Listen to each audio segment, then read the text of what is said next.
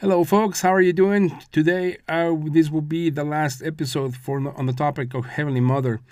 This will speak on the big details of the initiation ceremony that Jesus described to the ascension to the higher heavens, and as if there is any possible relationship between those type of rituals and the LDS temple ritual.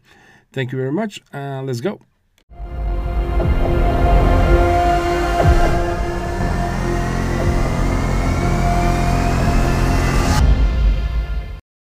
Now, before we begin, let's try to explain something. Now, what does it mean when Jesus talks about the ascension onto the heavens and the initiatory process? First of all, if you have not listened to the previous episodes, there are 24 levels of heaven, and the bottom ones are the realm of chaos, and the higher up one goes towards Heavenly Father or or the monad. The higher we attain knowledge, and the more knowledge, the closer we get to the source, to Heavenly Father or to the monad or to the great God, the Father of Jesus, etc. And before we can, or before the initiate tries to get to the gates of the treasury, it has to be able to pass through the watchtowers. This word watchtower, it's also used in the book of Enoch, and Enoch also has to pass through the watchtowers, then approach the door of the treasury or the spirits of the treasury, and then the initiate enters. This has happened in the book of Enoch. It happens in the Pistis Sophia, and it also happens in the book of Jude. And so those are the gates. The initiation into the gates of heaven starts when Jesus is speaking to his apostles. This is speaking in the context of the book of Jude. And the apostles ask him if it is the power of the name of his Father that will open the gates. Jesus does not answer, but he says that it is the name of the great power, the cipher, the diagram, and the seal that opens the gates. Each one of these seals and ciphers and diagrams, there's one particular or one of these per gate. So it's not like one can be used for all of them. So part of the knowledge that needs to be attained to be able to enter the particular gate is each one of these, which sounds a lot like Freemasonry. And if it sounds a lot like Freemasonry, well, the guess says that it will probably sound very familiar also in the LDS temple ceremony. Now, in the book of Jude, Jesus goes to teach his apostles on a second prayer. The first one being the Lord's Prayer. This is the second one. It's called the Hymn of Praise, spoken by Jesus with his disciples. Had he proceeded inwards into the seventh treasury, the glorification of the Father, each ending with a question. What now, O unapproachable God? So we do understand that there is one single God for all the treasuries, and it is one single God. And then the disciples are supposed to respond, Amen, Amen, Amen, 3 times. This doesn't really quite sound like a prayer. It sounds more like a song, in my opinion. And so the title of the great logos corresponding to the mysteries is given after each end of the hymns, which I'm assuming the hymn doesn't use. Well, yeah, it just basically means like a song. And so let's try to break down this hymn. What is the logos? The word logos, as we understand it now, the definition has kind of evolved based on translations. It is defined as divine reasoning. To me, this has a very Kabbalistic definition, or that's the way I understand it. And it's basically the definition of the origin of enumeration. If you have listened to the podcast on the Kabbalah, this will make a lot more sense, because numeration basically means kind of like the program. So the program is the one that initially sets the laws of that particular execution, and then the execution follows certain patterns. but it's the program. So the pieces of knowledge, or God Himself, are the ones that program the executions. For example, we are an execution. Gravity is part of the program. The fact that we're able to breathe is part of the program. So the enumerators are the ones that set down the laws, if that makes any sense.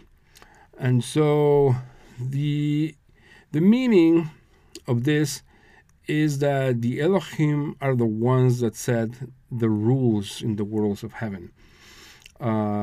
In the Bible, in the book of Genesis, when we read the word God in the King James Bible, it is actually the original Hebrew word is Elohim, which basically means judges or enumerators, as I would like to see it in a Kabbalistic perspective, which to me makes a lot more sense.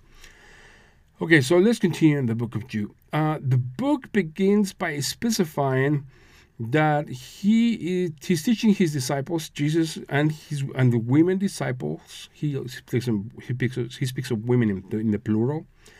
He teaches them about the mysteries of the treasuries of the light, which are after death, and a lot of the things that are done in this ritual in life has a lot to do with different baptisms. And these baptisms are meant to erase the sins of the soul and enable it to pass through all the places of the invisible God until it reaches the treasuries of light. Now, this description seems to sound very similar to the descriptions of Enoch and also of the LDS initiatory ceremonies, where there are certain things that we need to do for us to be able to get somewhere else. Also Freemasonry has something very similar. But the Book of Jude, it is very unique in the way in which it uses the word baptisms. In Freemasonry, it is more kind of like the word, the password, and the token. And so, actually, it may not even be the baptisms. It may be the previous one.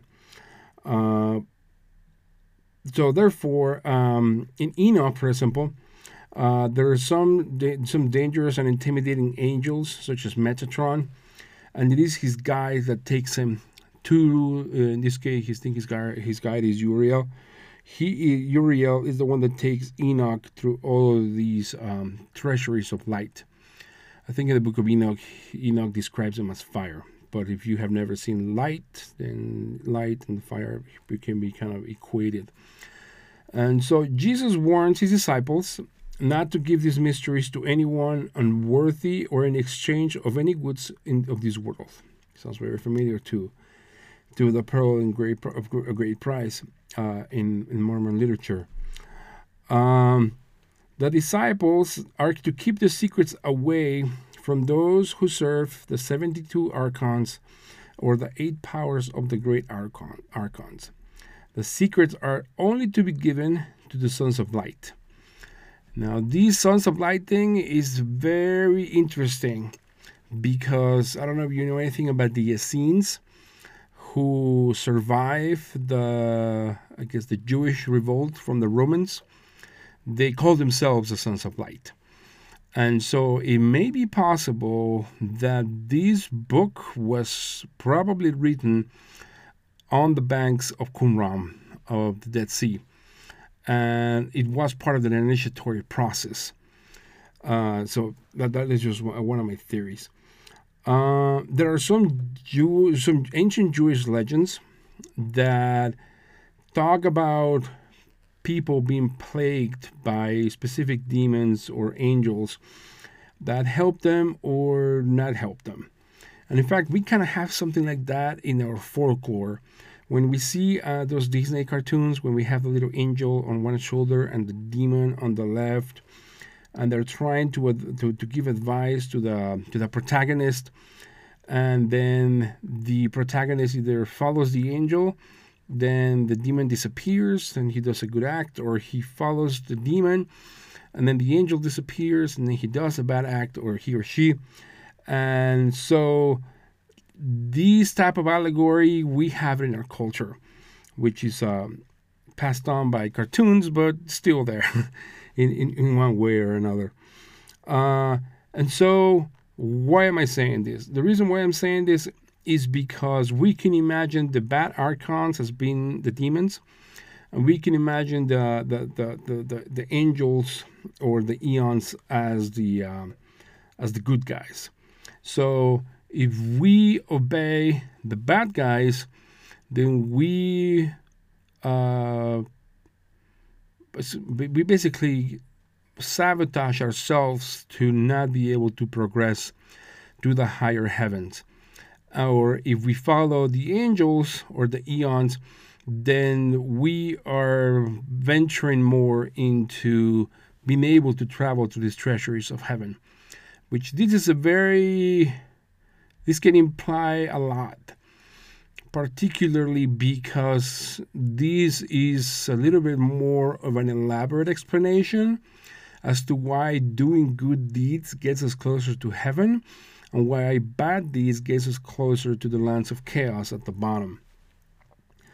And so if they're able to get close, and they're able to baptize themselves, to be able to clean the soul, then therefore they're able to escalate those realms of heaven and be able to be in contact with the higher angels and be able to control the demons for not torturing the initiate in this instance.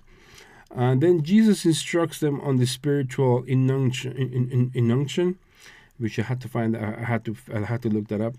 It means the rubbing of oil as a preparation to receive further mysteries.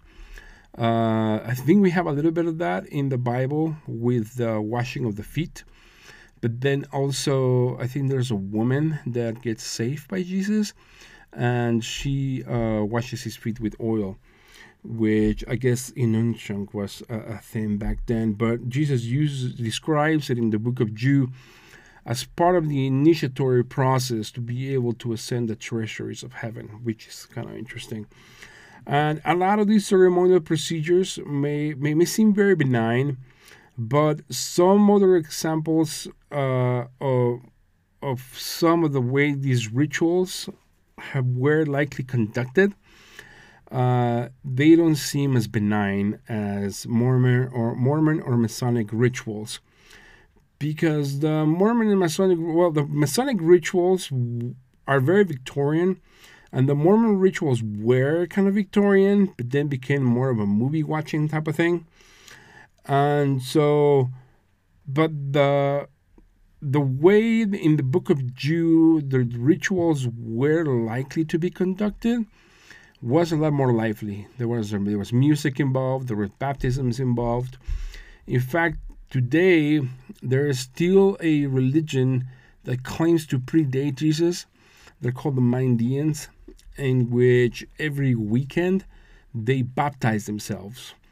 And they baptize themselves. I don't know if they use the book of Jude, but they also claim that these multiple baptisms clean the soul to be able to ascend to the higher heavens. So it sounds very familiar.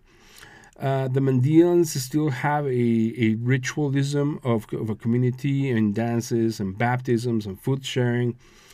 And I think that if I went to venture a guess, I think it would probably the book of Jude. It will be a combination between Mandean music and dance and baptisms with some type of Masonic stuff. But the Masonic stuff, sometimes if you've ever been into a Masonic lodge, it has a big square in the middle. And if you've been to a Roman or a Greek home, there is sometimes in the middle, well, if it's a wealthy home, I'm talking about if you want to see one here in the United States, there's one in the Getty Villa. In the Getty Villa, once you go through the main doors, there is a kind of like a big room with like a little very shallow pool in the middle. So I think it will probably, if I were to venture a guess as to how was the Book of Jude conducted, it would have been in a room like that, where there were multiple baptisms or symbolical baptisms that sometimes they don't even involve water, and that's where the baptisms happen. And then the initiate goes around the room and it's tested in the particular step and token and cipher and password and so on and so forth. And so that is my guess. If you have any other guesses, I would love to hear them. Please send me a message. I would love to hear what you have, what you think. Thank you so much for listening to my podcast. I appreciate everyone. I see the numbers going up, and so I appreciate everybody that's listening. And thank you very much, and have a great one. Bye bye.